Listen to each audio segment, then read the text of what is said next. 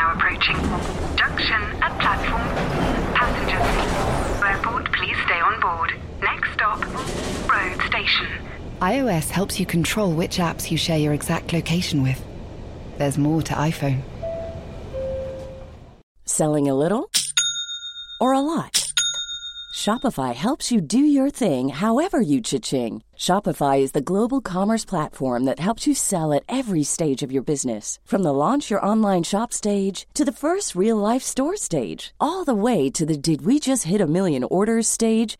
Shopify is there to help you grow. Shopify helps you turn browsers into buyers with the internet's best converting checkout. 36% better on average compared to other leading commerce platforms. Because businesses that grow, grow with Shopify. Get a $1 per month trial period at shopify.com/work. Shopify.com/work.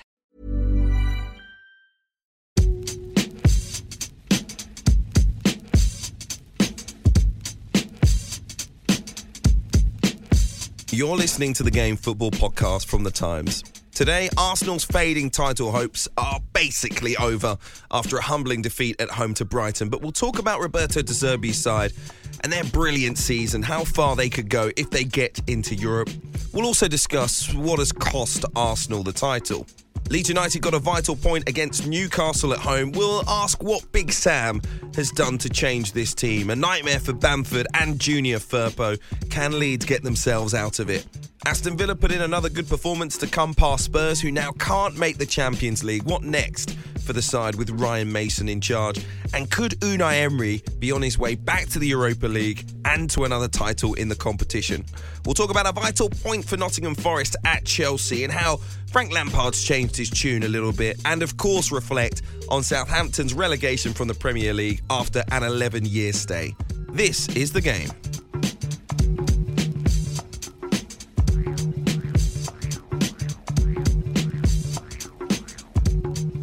Hello, welcome back to the Game Podcast. I'm Hugh Wizencroft alongside Alison Rudd. Tom Roddy is here, Gregor Robertson too.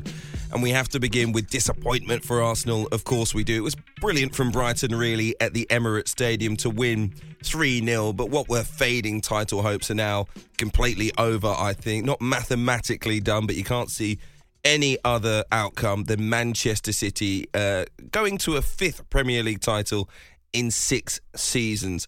Of course, City had a 3-0 victory over Everton at the weekend. That meant Arsenal needed to respond, but in front of their own fans, they just couldn't do it. In fact, their second half performance left a bitter taste in the mouth, as we saw in the thousands of departing Arsenal fans before full time. City will win the Premier League title next Sunday in front of their own fans if they can beat Chelsea at home. That's even if Arsenal beat Nottingham Forest on Saturday. City will be confirmed without playing if the Gunners lose at Forest. So next week, I think we are going to probably be discussing how City won the title. So today, I think our first topic is going to be how Arsenal lost it, to be perfectly honest. 2 wins in their last 7 Premier League matches may, I think, add up to a collapse. But I think a lot of the talk is about how proud Arsenal fans are. We've had a brilliant season, etc., etc.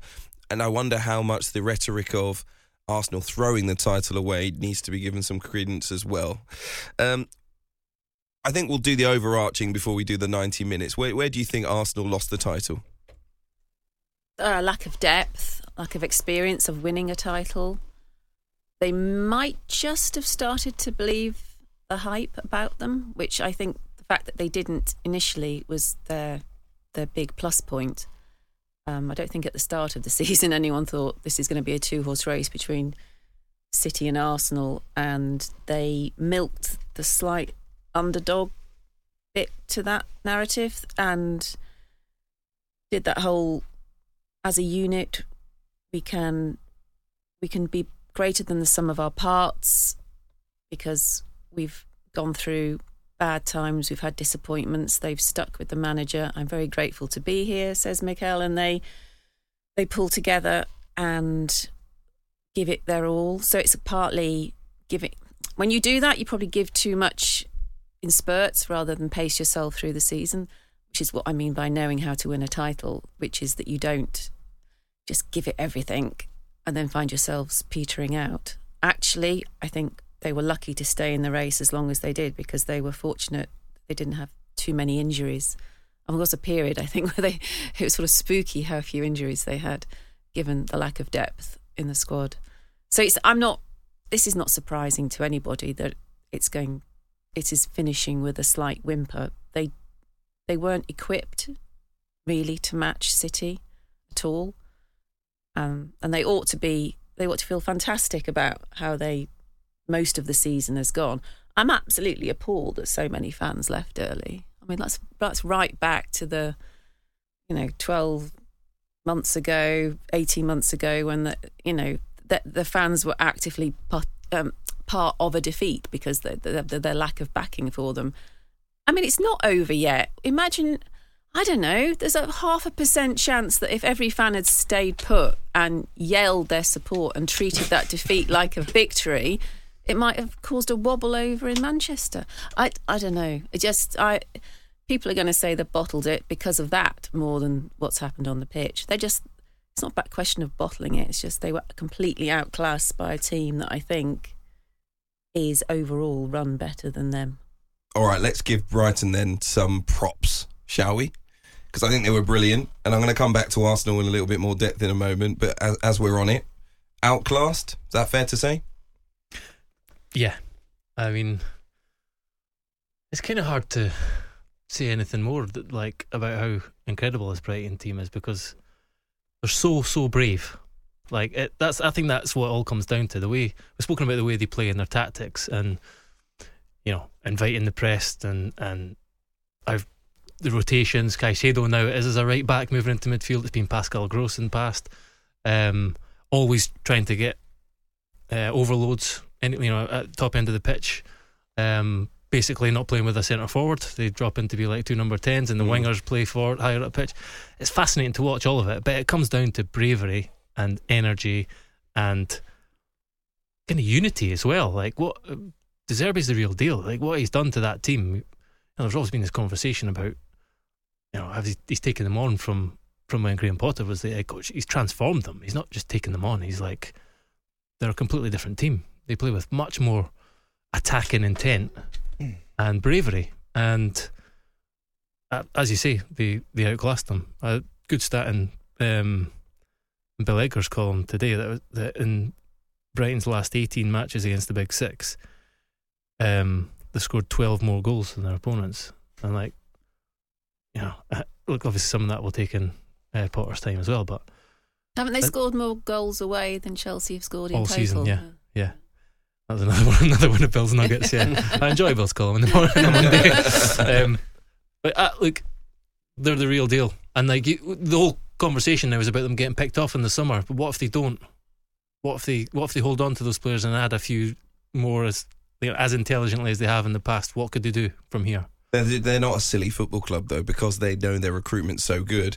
If someone comes in and offers them £90 million for a player they paid 15 for, they're like, all right, then we'll go and spend 15 on the next Caicedo or whoever it might be.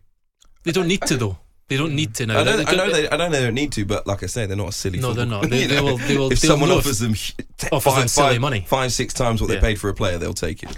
Maybe, but I also think they're wary of kind of running out of luck in terms of constantly selling off players. But Arsenal I think Brighton were one of the worst possible teams that Arsenal could have played yesterday, because in the most important game for them, they were up against not only a brilliant team, but also a motivated team. You saw De Zerbi's celebrations with the knee slide, because they're going for Europe, because they have the motivation of that. And I think when you actually take into account, you just said, Gregor, about how De Zerbi coming in and transforming them, when you actually take into account what has happened this season, losing the coaching staff, losing Trossard, to not just the manager, losing the whole coaching staff, losing Trossard, losing players last summer, I think it's up there with one of the best seasons for a club in the Premier League history. I mean, obviously nothing really surpasses Leicester, but they didn't really get derailed, whereas what happened in September to Brighton could have totally tripped them up, and it hasn't. They've just gone from strength to strength. They're the team of the season. They're not going to win the title, but they're the team of the season because of all that you've just said, plus the fact they're the team you'll pay money to watch. I would pay quite a lot of money to watch a lot of Brighton, whereas I wouldn't pay any money at all to watch the predictability of Manchester City. Brilliant though they are. It's funny. It's funny. Hold on. No, I mean, I kind of understand what Alison's saying, because I was thinking of this. Like I said it the other week that I think they're the best team to watch in the Premier League, and then you think, Liverpool at their peak are a joy to watch and thrilling to watch. Manchester City the same, but there is something about the fact that they are not one of the big established clubs, and there's more shaking things up. There's more wonderment when it comes to Brighton. You're not as stunned by seeing Liverpool and Manchester City do great things. But it's also about the way they do it. It's like you often think there's different ways of playing, different ways of trying to take on the best teams. But this is fundamentally trying to kind of beat them at their own game almost, in terms of dominating play. Is always going to be the best way, because like when you're hitting these sort of heights, Arsenal didn't know what to do. They had no comeback. They had no way of kind of dealing with their energy and their bravery. I keep coming back to that word. Like even from the goalkeeper, like you saw that pass just evaded Xhaka, and then they were on the attack. And I keep going back to when I watched them against Brentford the other week, and Ivan Toney was like playing cat and mouse with Levi Colwill in the centre circle. And they were baiting them, saying, come on. Yeah. And I just remember sitting there thinking, what am I watching here? Yeah. Like, I used to play as a defender, and like if somebody asked me to do that, I would have laughed in their face. Like this feels like a different. James Gearbrand wrote about this too. It feels like a kind of counterpoint to pressing football, which is like the dominant force in European football. It has been for a good decade now.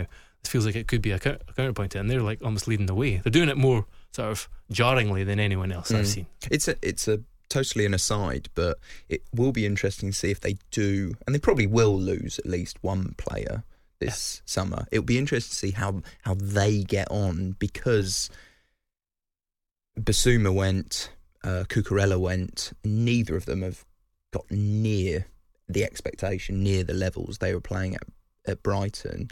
So is it the player in the system, or is it the individual talent? It feels like it's more the system and the culture within the club. Trossard played well initially for Arsenal, although he didn't look great yesterday. No, it's a good point. Yeah.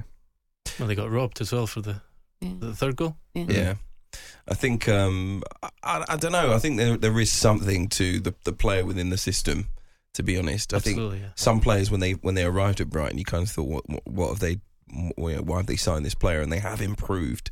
So it is a system that a player going into, we've seen very good results as well. So I thought they were absolutely great, but I kind of wanted to ask you guys if you think they'll be in Europe, because you watch a game like that, you think, okay, they're definitely going to be in the top 7. I think they will be in the top 7. I'd love to see them in the Europa League top 6 finish, but they've got tough games from here on out. As good as they played against Arsenal, they go away to Newcastle on Thursday. It's a tough game.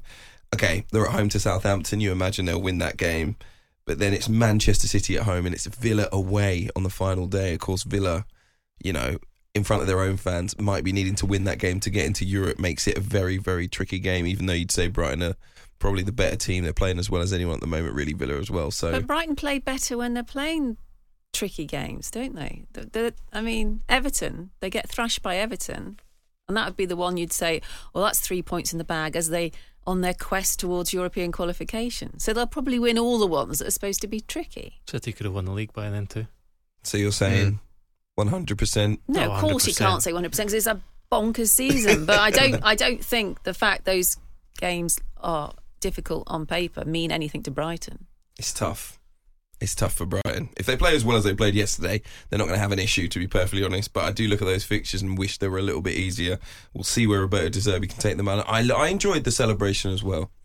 Just kind of underlined we've come here and he's got that. I'm not respecting you guys. He has given Brighton a little bit more ego, which I kind of like. Yeah, that's exactly. He's got a bit of edge, a bit of devilment. Like you might kind of stray over the line actually if he has already. He's served a touchline ban, but that feels different too to what came before. So he's added that kind of, and a bit of belief. He keeps saying it, like he said it when everyone's been really kind of bashful and saying, well, Europe maybe, even Emery took him ages to acknowledge that they're in the race for Europe. He's been saying it for months. No, this is what we want. Oh, he's a fantastic. I mean, some managers are fairly predictable what they're going to say in the post-match press conference, but he's sarcastic. Yeah. He's rude. He's passionate. He's emotional. He likes a difficult question. He likes a joke. He's fantastic. And we're talking about the idea that they could lose players. They could lose Roberto De Zerbi in the summer because we know he's got a lot of high-profile suitors. Well, that Spurs vacancy does make you wonder that the temptation to go for him will be so high. He wouldn't get on with Daniel Levy. No. You see it in the way he talks, don't you? But he's got such an aura about him. He's the total opposite to Graham Potter, which is fascinating. The way that it has seamlessly transitioned at Brighton, but I can see him getting a top 6 job easily, and I think you can see the ambition within him as well. Can't see it lasting too long at Brighton. I hope it does. I hope he stays there into next season. One more season would be great. I think one more season with all of them and a couple of additions. Who knows? It's great. It's great for us. It's great. Seriously, they're great. No, but it's great for us, and it's great for some kind of sports documentary or Hollywood movie. But ultimately, these managers, they're hot for a minute, and then they start to lose a few games, and suddenly they're not as good as we thought they are. And the Inter Milans of this world or Barcelona's or whoever might be interested in him suddenly aren't there knocking down your door anymore. And managers are a bit savvy these days, so it'll be a big decision to stay at Brighton, depending on who wants to acquire his services. But Brighton fans hoping that he will be here to stay. Question is, are Arsenal here to stay? Because I wanted to go back to that point I made earlier on about... Ooh, he's gone for the big collapse. He's gone for nuclear option here. They're not just not won the title. Hugh is suggesting they're going to spiral out of control and maybe get relegated. I'm not saying that. I said, are they here to stay in terms of challenging for the title? That's my question. That's less interesting. Yeah. Because I think a lot of Arsenal fans have reflected on it with a lot of positivity, and they're getting very angry at anyone that would say, maybe not that they bottled it or they collapsed, because I can understand why they'd be angry with that, but saying, and I'm one of these people, that they may have missed an opportunity that won't come round again for quite some time. And I think they're all kind of sitting here saying, no, we'll be challenging for the title again next season. Are these the fans that left early or the ones that stayed? I'm not sure. This? I'm not sure. It's all on social media. But the real fans. Yeah, exactly. But I think the idea that I think they've missed an opportunity here and I find it hard to be harsh on them for that, because they've definitely exceeded all of my expectations. But the only argument is, why would I say that the likes of Chelsea or Liverpool will be stronger or Manchester United will be stronger as an assumption, but I'm not assuming that Arsenal will be stronger, and therefore if they're stronger and get more points than they got this year, that they will be, of course, once again in a title race. So I'm making assumptions about worse teams than Arsenal. But I think ultimately it doesn't come down to the players on the pitch, my viewpoint. It comes down to the kind of investment that goes into the other clubs. So I find it difficult to think that, if Liverpool do sort out their midfield, they won't be a very, very strong team. That if Pochettino can streamline his squad, that Chelsea won't be as strong. There's still good players there, that they won't be a stronger team. Manchester United, I don't know who the owner will be. There might be huge investment. Whether that will make them a lot stronger, I don't know. But you imagine if Harry Kane's up front for Manchester United, they will be a stronger team. And although it's worked well for Arsenal, shrewd recruitment, young players, improving players, got the contracts sorted that they need to be sorted. The manager clearly looks a great talent. I'm not saying that Arsenal won't be a top 4 team. I'm not saying that they won't win cups or be a very strong team. But I can't see them overhauling Manchester City. But if someone said to me, who do you think will be the main title challengers to City next season? I don't think I would say Arsenal. I'd say Liverpool. I think it depends on, like you said, on the transfer window. If Harry Kane goes to Man United, I could definitely see them being the biggest contender for Man City. But your first question, Hugh, was about why there has been this drop of form from Arsenal, and Alison was absolutely right. It's the lack of depth, and it has led to almost a burnout, essentially, because they've had 33 changes to their starting 11, and that is the least of any team in the Premier League. The next, I think, is 48 changes, and so there is a huge reliance on a small number of players at Arsenal. They haven't had the other options to turn to.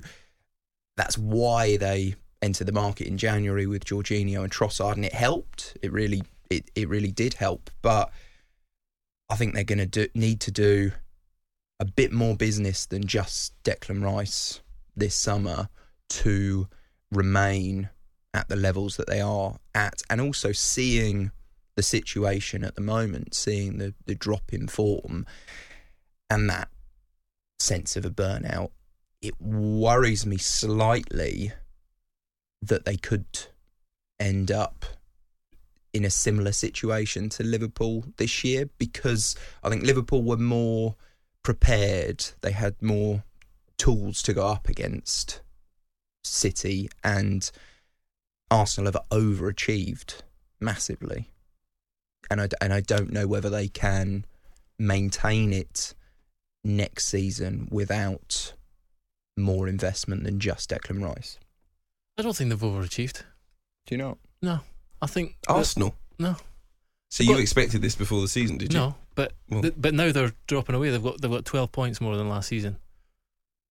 That's 4 wins. It's like it's a jump, but it's not the jump that we thought it was going to be. So, like, it could be 15, it could be 18. That is a bigger jump. But I think the depth thing is one issue, but I don't think what it did was contribute to a burnout. I think it skewed them psychologically. They knew that if they don't have Saliba, this next step is a big drop. They probably knew that about Jesus and Nketiah, but they kind of got their way through, and Trossard was a big kind of influence in that. A couple of, Jorginho as well coming in, Partey was missing.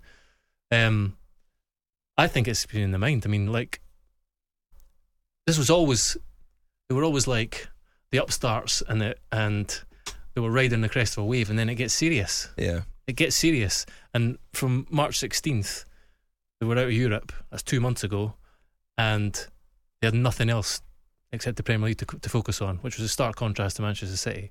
And they won 4 games out of 9 since then. And so, like, I'm not going to say they've bottled it, because it's not. I hate that term, and I know everyone reaches for it.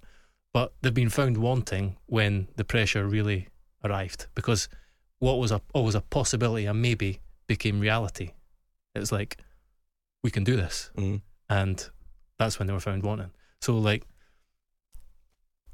there's no guarantees. I mean, who knows about next season? I think what they are now is a kind of, as much as anyone can be. We've seen what's happened to Liverpool this year. They're an established force competing for the top 4. Beyond that, there's nothing else. There's just City. I think that we know what to expect from Arsenal in a way next season in terms of aspirations. Like they're going to be in the Champions League.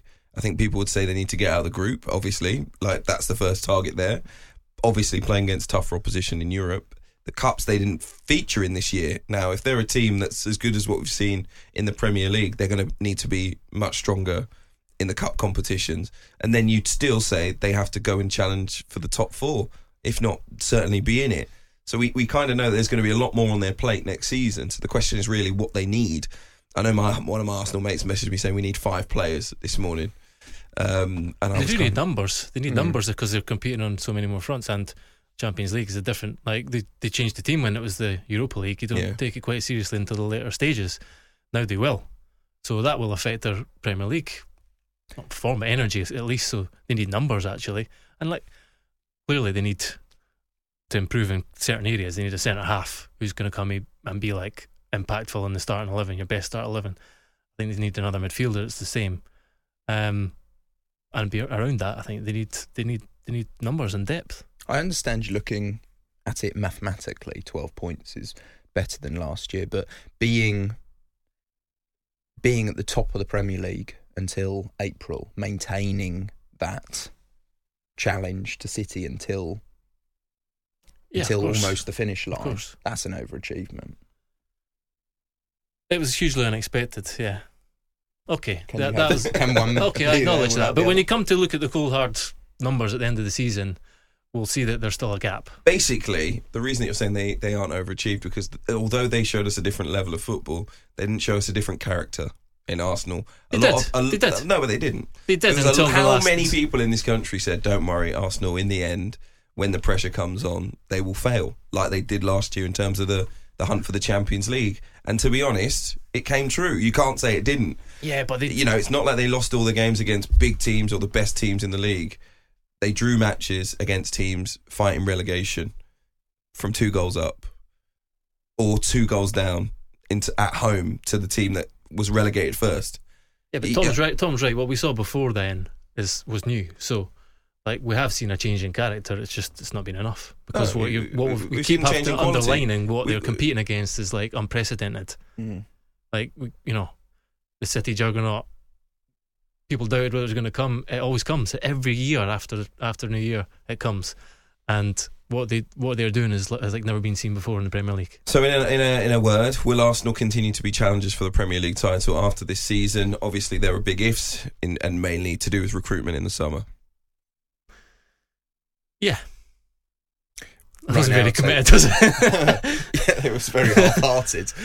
Right now, yes. Yeah, I'd say yes. Yeah? But the transfer window makes a huge difference. I know. None of us can tell the future, Tom, but I just thought it'd be interesting to see how you feel about predicting these things. Because I don't feel like they'll challenge for the title next season. And I know a lot of people say, well, we've been brilliant, this, that and the other, but like I said, I think there's going to be a lot more on their plate. But I also think what they showed us this year, like I said, they're going to have to go up, not in terms of quality, but in terms of character. Like, I know there are young players in that squad. If they're going to challenge for the league again, they need to mature quickly. Arteta, by the way, needs to change as well. She didn't change major things in games that weren't going their way, and ultimately he has to learn from that as well. He needs a little bit more composure too, I think. Yeah, because I think probably it's reflected in the team. We look at so many the goals they've conceded recently have been like panicked. They look like frenzied. We're in a state of frenzy, and he's sometimes like on the touchline. So, look, that obviously everything he's done has been incredible, and we've seen in the documentary that his methods are inspiring them. But perhaps in the kind of heat of the of the battle, he needs to tone it down a little bit. Well, his favourite phrase of the season, all season long and last season as well, was the need to look in the mirror. He says that an awful lot, and if he does that properly, then they might just be in with a chance to have another go at it, because he does strike me as someone who would do it honestly and get a lot of help analysing exactly where they went wrong and using the experience of being so close. That's the key, isn't it? I mean, that's what Klopp was so good at, was using disappointment to fire you on to success. Don't feel drained by the fact you came so close and failed. Use that as the motivation to do it better next time, which sounds easy, but it's really hard to do, because human nature is that you just think, well, for goodness sake, we gave it everything and we didn't win, and then you feel dreadful, and you don't expect to grow from it. Arteta, I think, probably has the intelligence to know if they've failed this season but come close and been top of the table for so long. I mean, this is the thing. They have. That's a fact, isn't it? They were top of the table for a long time.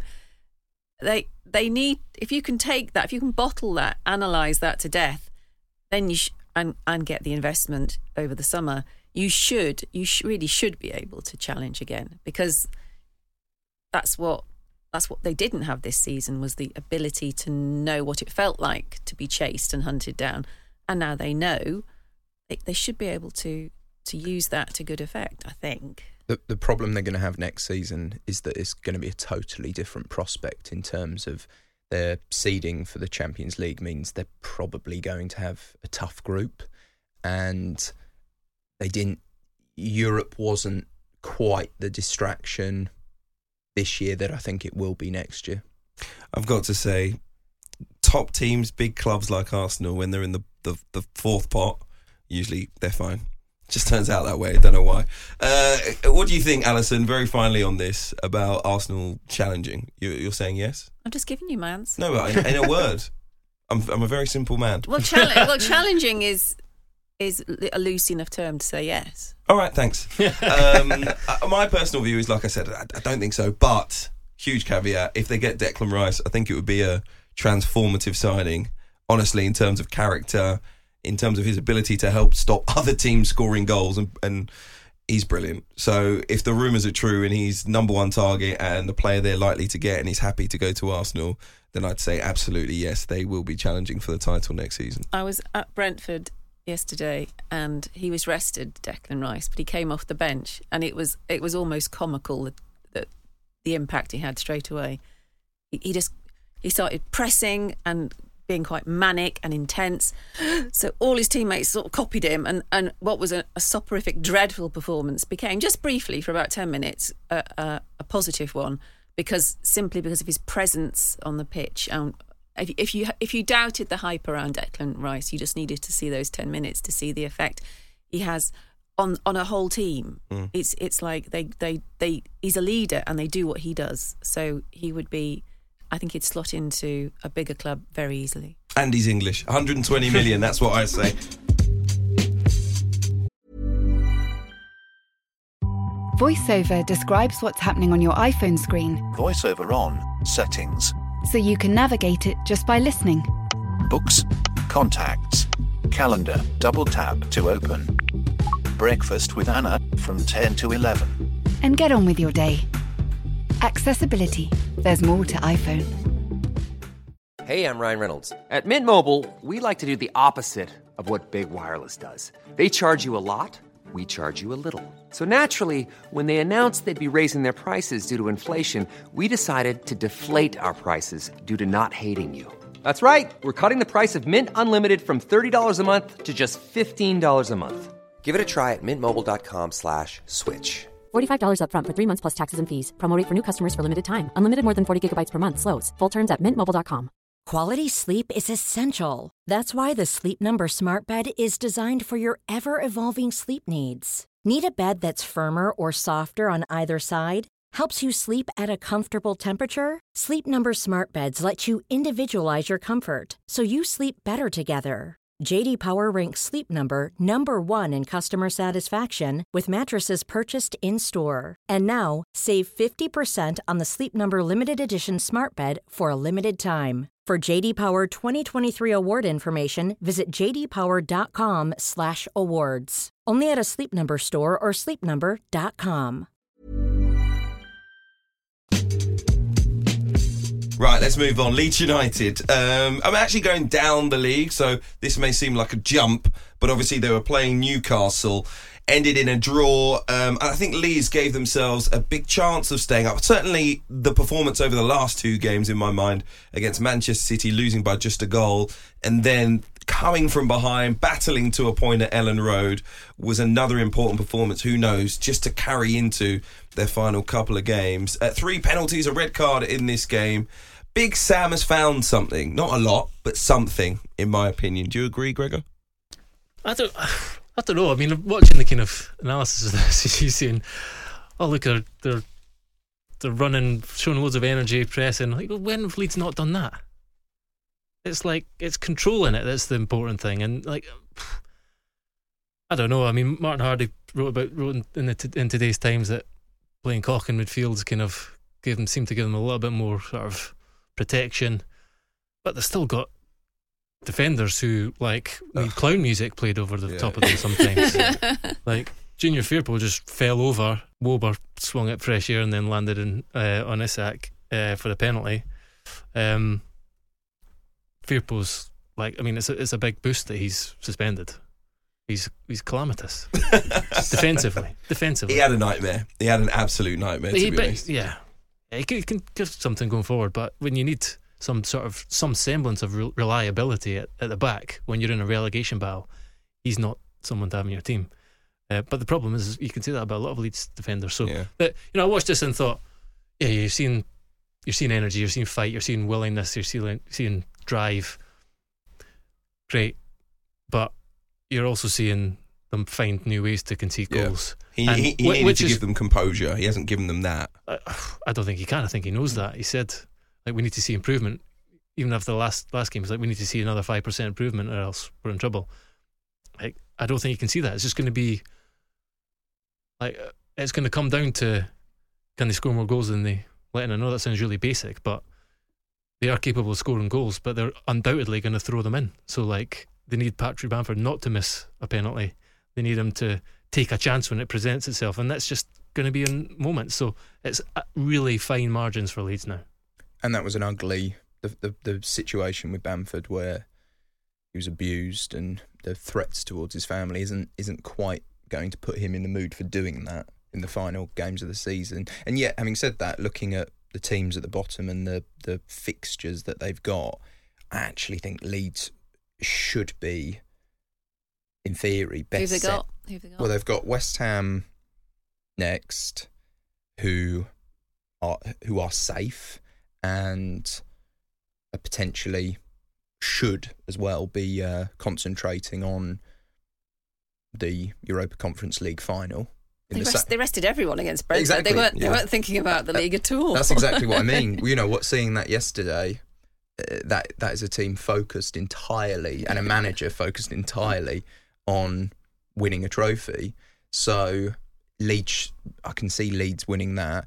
And then the final game at home is Tottenham, whose season is unravelling extremely quickly, and it's at home. And I do think Ellen Road will make a huge difference. So, and won't Spurs be trying to avoid the Europa Conference League by that point? Yes. No, I don't think they will if you listen to Harry Kane, because obviously they're in it. It represents an opportunity to win a trophy, which they haven't done for a while. So they don't know how to win a trophy, no matter what it's called. I do think there are so many issues with Leeds United that I don't know.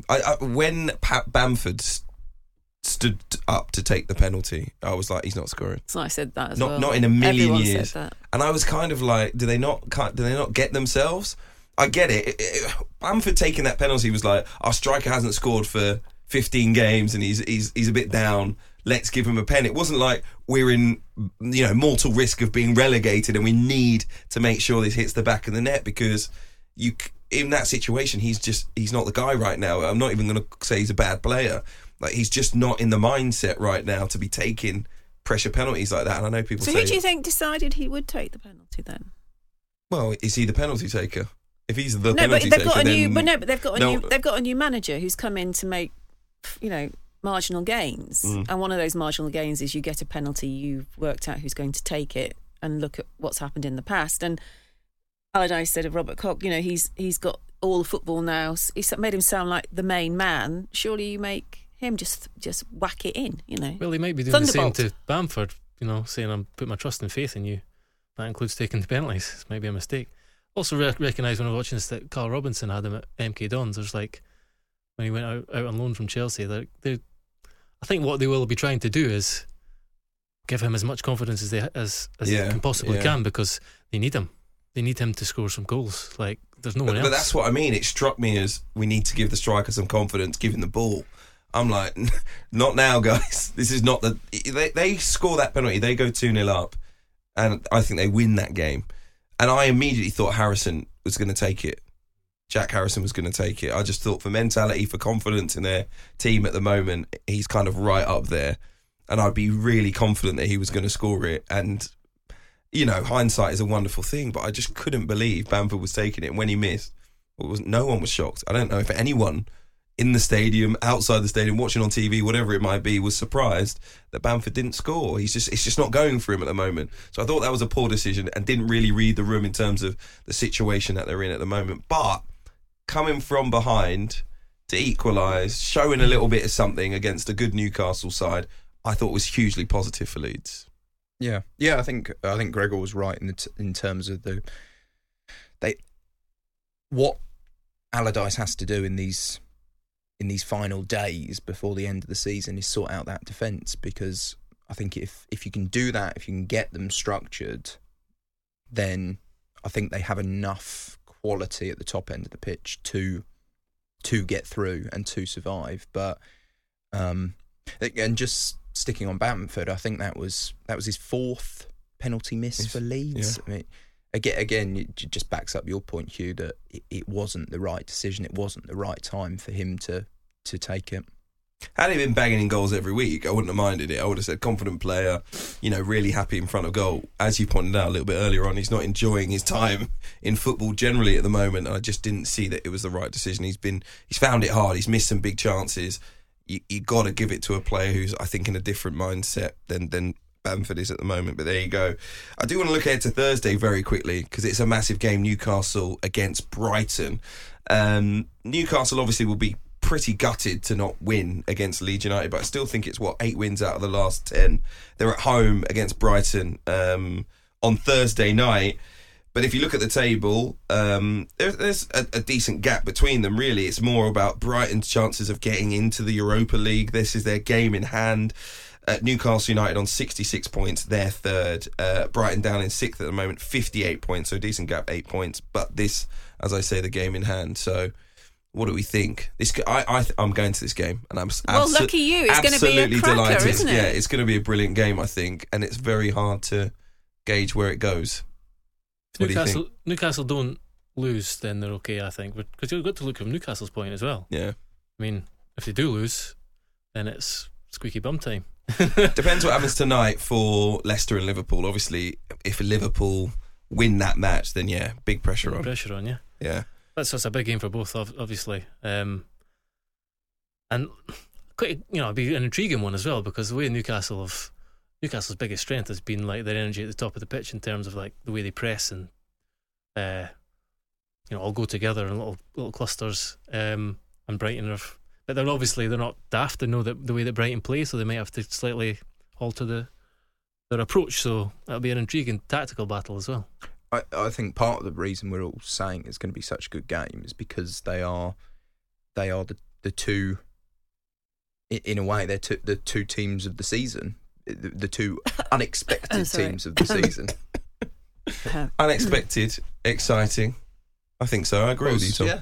Me too. I can't. You can't call a sports washing project a great thing of the season. No, I'm talking about the way they play. I'm not. I don't mean Brighton are the team of the season. Yes, I mean okay, in the way good. they play. Yes, by quite a distance. Yeah. Over That's Newcastle. Why I don't want to get too excited about Man City either. All right, it should be a great game. Some of us looking forward to it more than others, clearly. But let's move on a little bit further down the table to another team trying to get into Europe, bit like Brighton. See what I've done with the kind of order today. Aston Villa, 8th at the moment. They beat Tottenham 2-1, 6th consecutive home league win, moves them level on points with Spurs. Spurs 7th, 57 points in the table. Villa were 19th after losing 4 of their first 5 Premier League games this season. With 2 matches left, they're away at Liverpool, then at home to Brighton. Another Brighton tough game, like I mentioned. They do have the chance of qualifying for Europe for the first time since the 2010-11 season. I look at the table and I keep thinking, is it realistic? Isn't it for Villa? I just can't tell at the moment. Are they playing well enough, in your opinion, to be getting into the Europa League conversation? Are we talking about a Europa Conference League team here? Will they have enough? Oh, they just this is yet another manager who's come in, so he's had to hit the ground running, and you sort of feel if you'd been there the whole season, then you'd be saying, yeah, they absolutely should be in Europe, because when you analyse Villa, you're forgetting that the season started badly, and so it's been a lot of catch up, and it's almost as if they've had the odd blip, but of late. But Emery overall is another manager who ought to win an accolade at the end of the season for how he's transformed a team with very little changing other than him and his approach to the team and getting that extra 10% out of every single individual. So it just seems slightly unfair that because they've had the occasional blip since he's taken over, they probably won't have enough to... They might make the Conference League, I suppose, but they do strike me, because of what we know about Emery, that they are a team that ought to be in the Europa League, which is what he's very good at.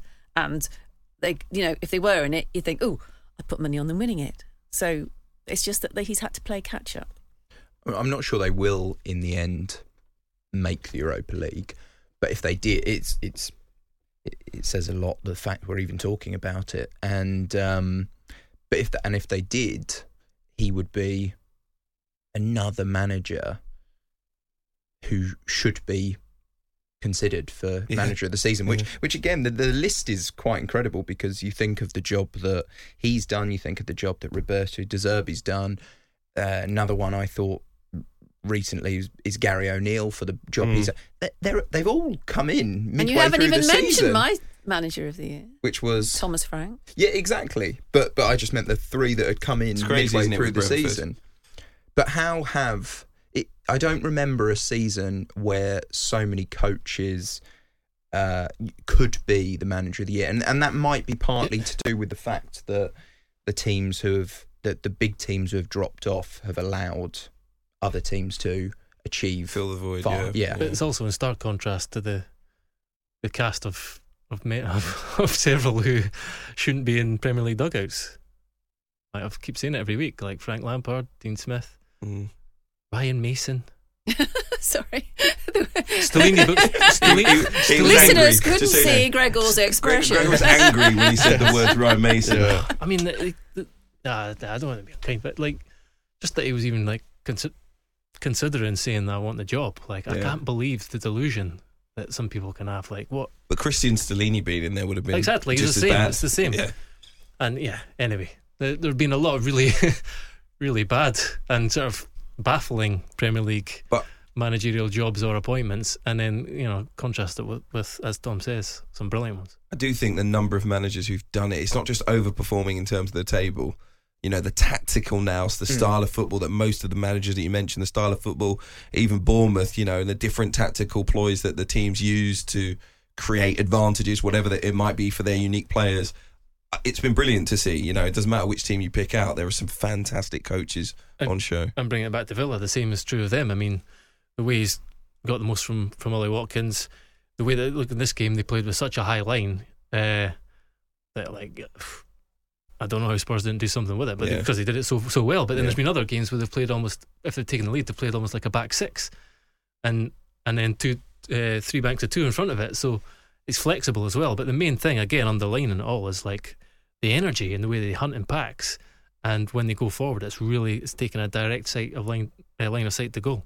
Very quickly on Tottenham Hotspur, because even though we're talking about them possibly fighting for the Conference League, Europa League, whatever it might be, they are officially out of the running for the Champions League. And this is going to be the third time in 4 seasons that Tottenham don't make the top 4, which for me, I think if they're a different club, maybe you batter them if they're Manchester United or someone like that. But for me, and I mean this with all due respect, like, this is Tottenham. And you could spin that stat as saying, like, well, they've obviously been subpar, but actually I think if you reach the top 4 in your Spurs, I do think that's a good season. I think that's a great season, because the years when Pochettino was there and the couple of years where they flirted with the title, finished second, finished third, again, football expectation changes so quickly, and suddenly we were like, oh, they've got Harry Kane, they've got Son, like, they don't have any of the other elements to be really in the Champions League, and they didn't really have the elements to be challenging for the title before. They didn't have enough, and that's why they didn't win the league. They had a great coach, they had a great style of football, they had a fantastic defence. They didn't win the league because 1 to 11 wasn't good enough. They got to a Champions League final, they didn't win that because 1 to 11 wasn't good enough. That team has not improved. The coach clearly is not good enough at the moment.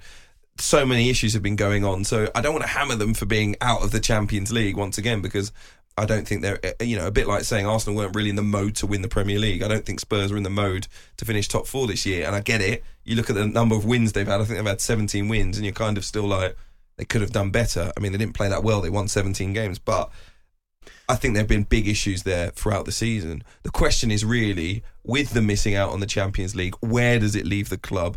What is reasonable expectation? The latest news on the manager is Julian Nagelsmann out of the running completely.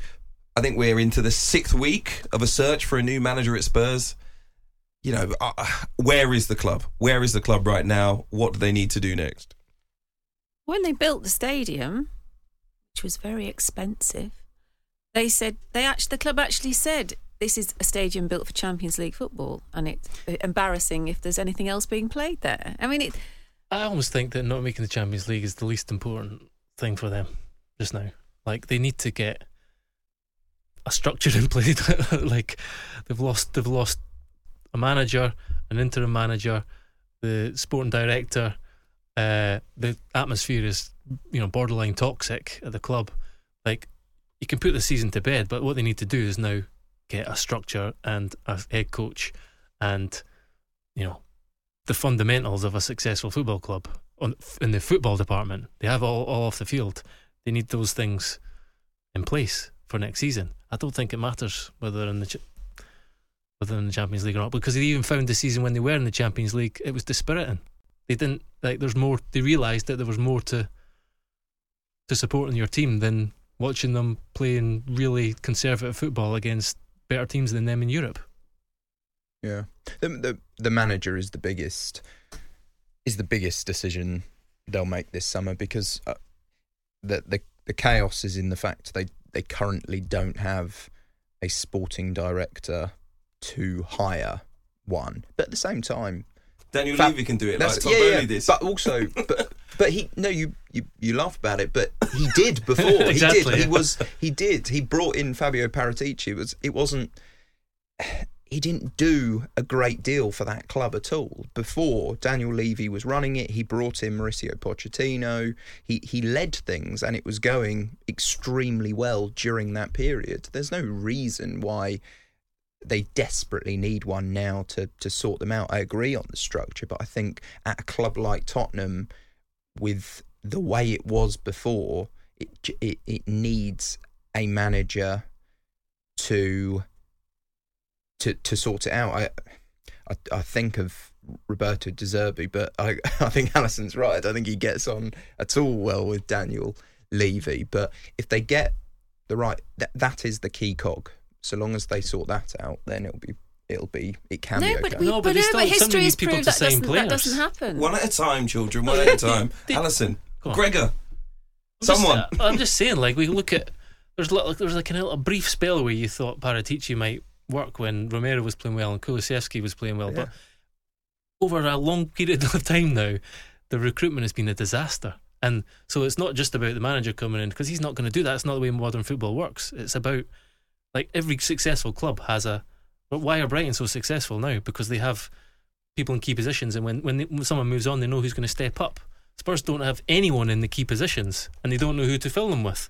Like, that's the fundamental issue for Tottenham, and that will help them hire the right head coach. It will help them have the right kind of, as Alison wrote about a few weeks ago, start to make the kind of change the culture of the place. That's what Spurs need to do. Put the season out of their mind and focus on that. But what manager has the force of personality to change the culture? They've had two of the biggest egos in world football. It's not on the manager to do it. Haven't been able to navigate the oddity that is Spurs. Yeah, it's not on the manager to do it. That's my point. It's on Daniel Levy. And if you're asking physician heal thyself. He's not going to have the self-awareness to know that he needs to stop the rot, because part of the rot is him. Well, they're in trouble then. Yes. Well, I think he needs to revert back to his best appointment was Mauricio Pochettino, wasn't it? I think there's too much water gone under the bridge. I don't mean to get him back. I just mean to revert back to Daniel Levy running the club in the way he used to run it. I think Spurs have taken another step, and their ambitions are higher now. Yeah, but that's what I'm saying is that their ambitions are definitely higher, but they're just going about it in the wrong way, because when he brought in Pochettino, they were a Champions League side then, weren't they? When Pochettino came in, but he brought someone who was progressive, who was going to grow with them, and then when Pochettino went, it was hiring people who had achieved things, won trophies that they wanted to do. Well, that is a good point, though. They need somebody who wants to go on a journey with them, not who's almost feels like they're doing a favour joining. If Graham Potter hadn't have gone to Chelsea this summer, he would be the perfect appointment. I'd still say they should get Potter, in my opinion. I don't see any reason why not. Just go back and get him. But I think they're waiting for basically, all the other cards to fall into the place with bigger clubs than them to see who's left and see if they can get. I genuinely think, because what are they waiting for? Why is it taking 6 weeks? Look how many great managers were out of a job. So if they haven't appointed someone in 6 weeks, they must be waiting to see where the others are going to end up and see who. Because no one wants to be this. Like, no one wants the money. No. Oh, all right. Well, someone will do it eventually, I guess. Another club who's in need of a new manager. We're getting closer. Almost there, right, Tom Roddy? Chelsea, Mauricio Pochettino, just about done. Is that right? Yeah, well, just needs the signature, essentially. It's all agreed. I think it's the right outcome from the beginning, because I think he really fits what they need, and I think it's going to be a different situation to what Graham Potter inherited. I think he will have a lot more control than Graham Potter did, and he's been quite smart in a way, because you don't come into this team for the final games of the season, because that could have easily happened. You let Frank Lampard take that hit, and that's a big hit, and take over in the summer. But he's got a huge task ahead of him this summer, because you've got to find a striker that's going to work for you, which could be Romelu Lukaku coming back from Inter Milan. I don't see why, given the type of manager Mauricio Pochettino is. I think that could work with Lukaku. I think he could get him going. I'm not convinced right now that Lukaku is interested in coming back to Chelsea. I think that relationship has been soured, or that memory has been soured so much that I don't think he'd want to. But you've got Mason Mount's future. You've got to build the team around a player like Enzo Fernandez, who's most expensive player in British history, but developing young players is what Pochettino is best known for. So that's the big thing for him to focus on this summer, is working out who sticks around, because the big problem has been that the size of that squad is so bloated, and trimming that, working out who sticks around, and the benefit that he has is it can't get any worse. Surely it can't get any worse. And Chelsea should always be in the Champions League, and that would be, if they did manage to get top 4 next season, I think it would be seen as a huge success. Yeah. Oh yeah, having all those free nights with no European football in them. He can do also parties. He can all sorts of bonding. Lots of bonding trips going on. Yes, with Mauricio Pochettino and his squad next year. Needs to trim it significantly, has to be said. 3-year deal. We expect him to sign. He will take charge at the end of the season. That's right. So Frank Lampard will still be in charge for the rest of the campaign, which will be painful to the ears of Chelsea fans after the weekend. Nottingham Forest getting a 2-2 draw. It's weird, isn't it?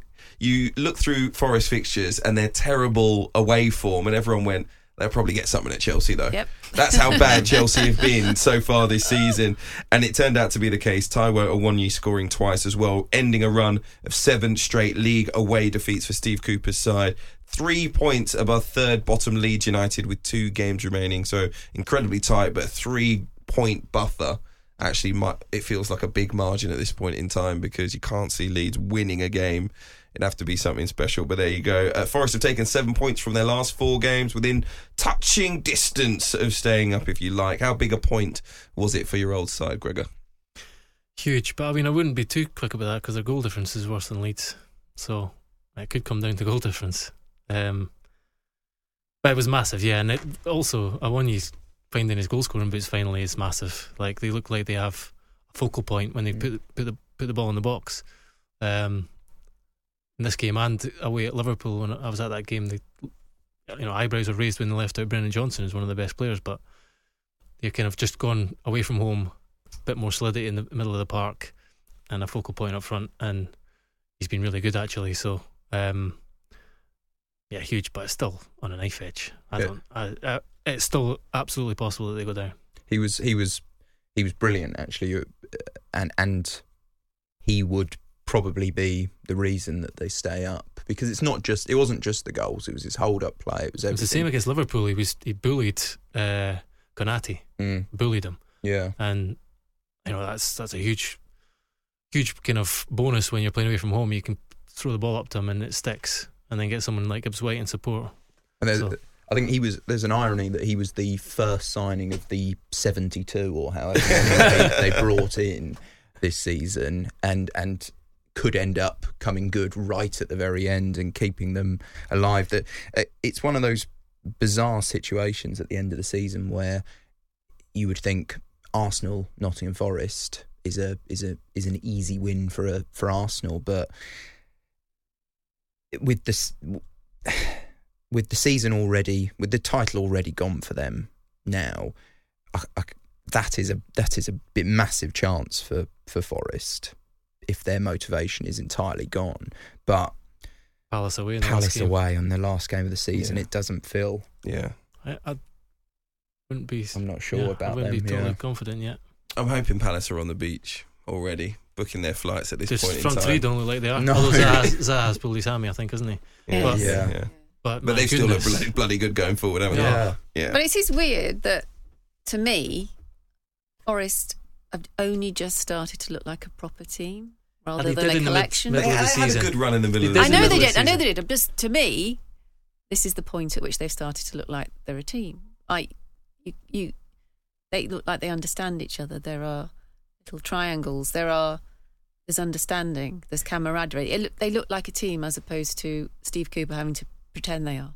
It's like twice in the season, after the mad influx of players, the time that he's had on the training ground, it started to bear fruit. And you see, as Alison says, you do see relationships, and you see them settle upon a shape that offers them a bit more protection defensively and gives them a threat on the counter. And then in January, another influx of players came, kind of looked like it upset the apple cart. There were some injuries, and then that's why it's so touch and go. I think if it hadn't been for that and had a bit more rub of the green with injuries, they could have been safe by now. I've really enjoyed Frank Lampard turning into one of his memes over the course of his time in charge, because he was basically all positive at the start with a smile on his face, saying we just need to get back to a bit of confidence. Last week it was unacceptable for a Chelsea shirt. Now he started to blame the players a little bit as well. The no but seriously moment has come in, and yes, seriously, Chelsea just aren't that good, to be honest. But I loved it where he just came out this weekend and was basically like, the players need to take a look at themselves. I was like, oh, Frank's shifting the blame now, is he? He's got reputation protection needs to come in at some point in time. He's reached that point. So that was, I guess, an interesting side note from the game. But finally on the podcast, I've left it late, obviously, because I think we felt it was coming for some time, but we need to talk about Southampton. Their 11-year stay in the Premier League ended in pretty tame fashion, relegated with a defeat at home by Fulham. The Prime Minister was there, Rishi Sunak was there, watching over their demise as sport imitated life in many ways. Anyway, Southampton collecting just 3 points from the last 33 available, and basically that was it. Much of the damage done long before that run as well. Southampton slipped into the relegation zone on the 6th of November after a 4-1 defeat to Newcastle, and they have stayed in the bottom three ever since. You remember earlier on in the season they sacked Ralph Hasenhüttl a day after that defeat, subsequently appointed Nathan Jones, which we all know didn't go very, very well, and then put Ruben Selles, one of the coaching team, in charge for the rest of the season. My first question on Southampton, a bit like Arsenal, overarching, what do we feel has cost Southampton through the course of this season? Oh my goodness, just terrible takeover. The new owners made it clear very quickly, like off the record to everybody, that they didn't like Ralph. And so Hasenhüttl was in the job too long, knowing they didn't really want him there. And it was mainly player power. He fell out with a few players, and what often happens with owners is they want to be on the, they want to get on with the players more. And so you had this strange, it was very peculiar for everyone in the world to know that Hasenhüttl would get the sack eventually. That's not how you run an organisation. You get rid of him straight away, or you give him proper backing. So there was this sort of twilight zone that didn't do them any good. And then, but if you look at Hasenhüttl's points tally compared to the people that came in after him, he was twice as good. So they got rid of someone who was adequate to keep them in the Premier League for two managers who had no experience whatsoever of the Premier League, and their points tallies were so poor that the relegation became inevitable. So it's poor knowledge from above. It's poor insight. It's not being able. It's believing that you're a puppeteer and you can organise a club better than it has been. And maybe you need that sense of arrogance if you go in to a new organisation. But it's there are lots and lots and lots of small reasons, but the biggest reason was that they got rid of the manager that would have kept them in the division. There was I agree with Alison, but there was a theory for a long time with Hasenhüttl that it was running out, it was running its course with him. So it wasn't. I don't think it was a huge surprise at the time when he went. The surprise was that he didn't go earlier.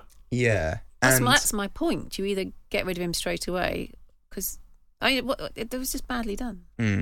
But I think another key reason to why they've gone down is the investment in players. I just don't think they brought players with a lot of potential, like Romeo Lavia, who's fantastic talent and will be a former Southampton player in a few weeks. Will be snapped up and will probably has the potential to be an elite player and play for one of those top 6 clubs. Yeah. You've seen it in moments this Probably season. See him at Stamford Bridge soon.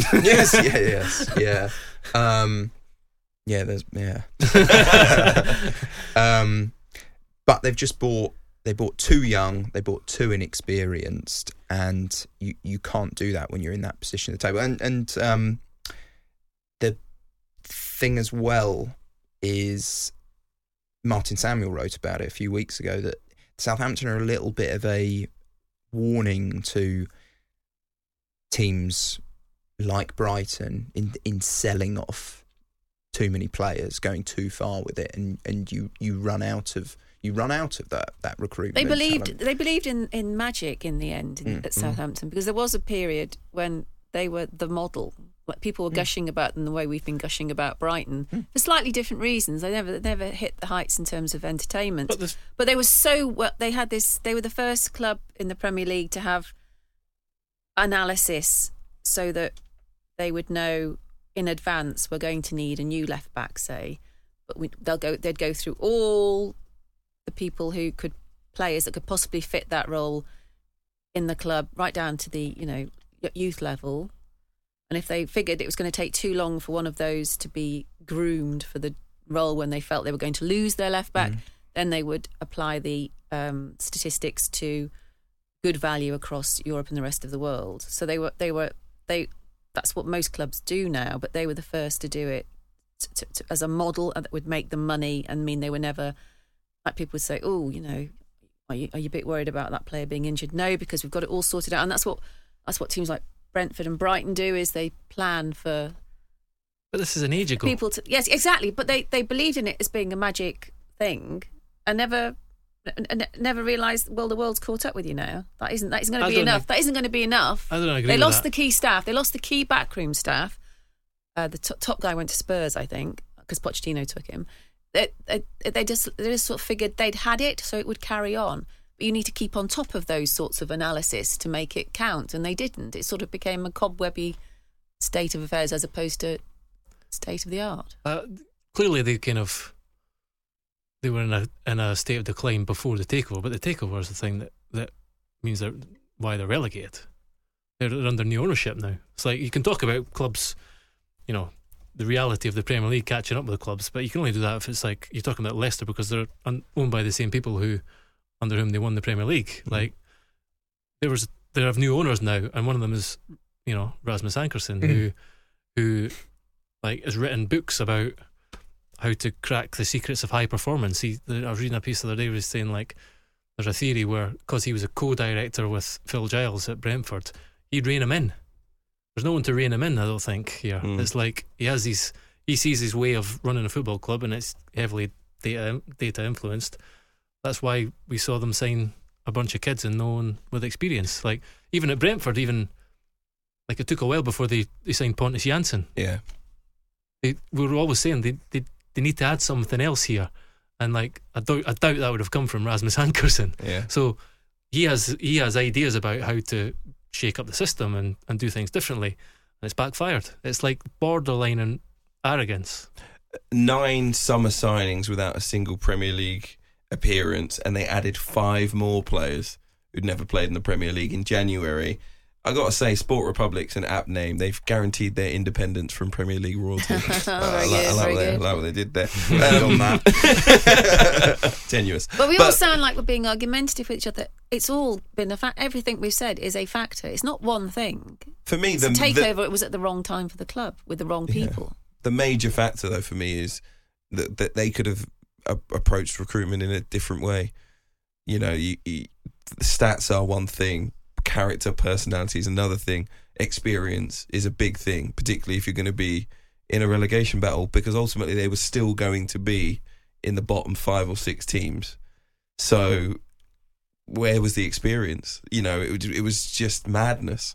We said it at the start of the season. They're either going to be like the story of the season, or they're definitely getting relegated. Well, it was inexperience leading inexperience in the end, wasn't it? Yeah.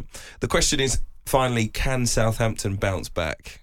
Of course they can. You have to be really stupid not to be in the reckoning in the Championship when you've got a £42 million parachute payment and the average turnover's like... So there's a good chance that they won't then.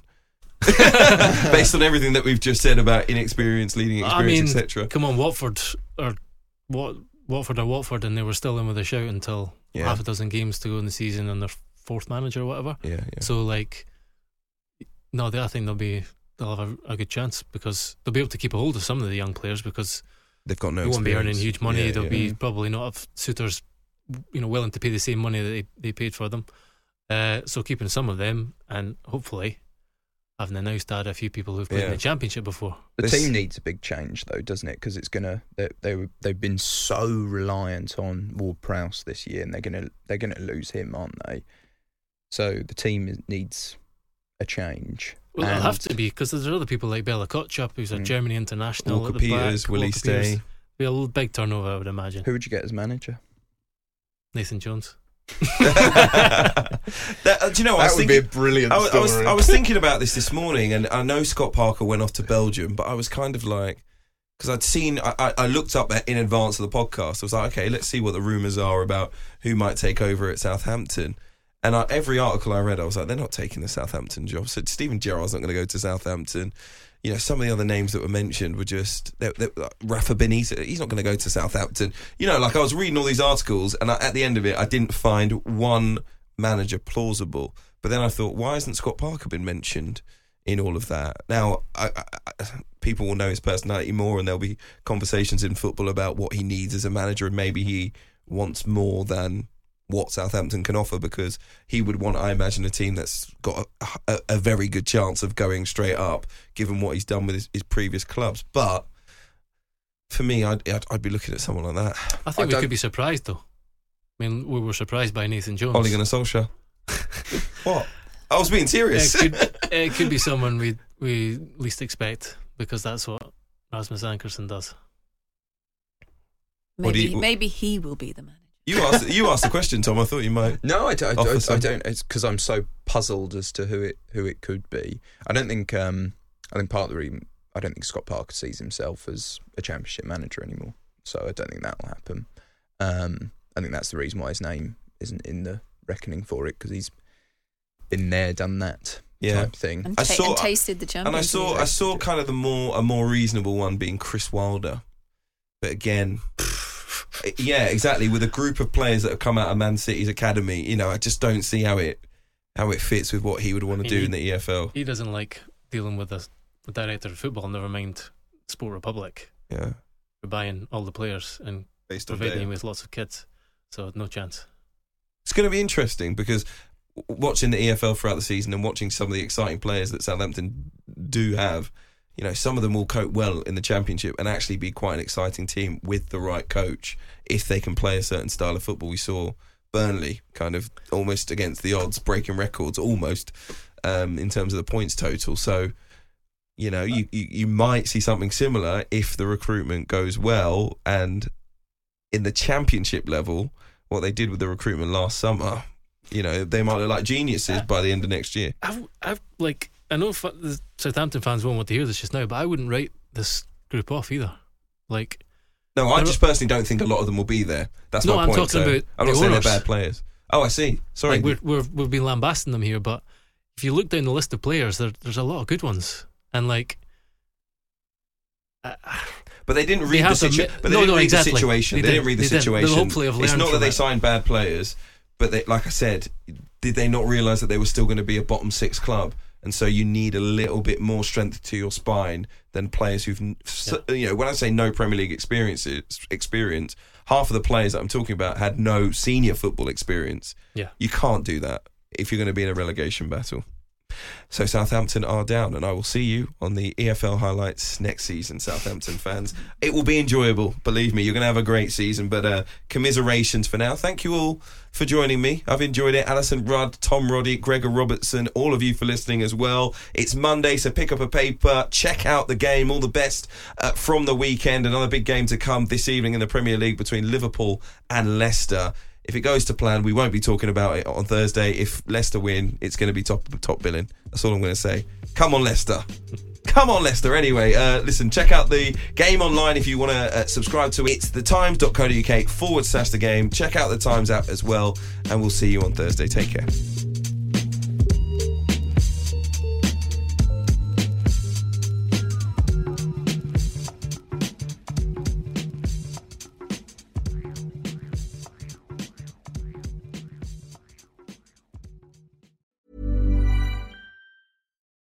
VoiceOver describes what's happening on your iPhone screen, VoiceOver on, settings, so you can navigate it just by listening. books, contacts, calendar, double tap to open. Breakfast with Anna from 10 to 11. And get on with your day. Accessibility. There's more to iPhone. Hi, this is Craig Robinson from Ways to Win, and support for this podcast comes from Invesco QQQ, the official ETF of the NCAA. The future isn't scary. Not realizing its potential, however, could be. Just like on the recruiting trail, I've seen potential come in many forms as a coach. Learn more at Invesco.com/QQQ. Let's rethink possibility. Invesco Distributors, Inc.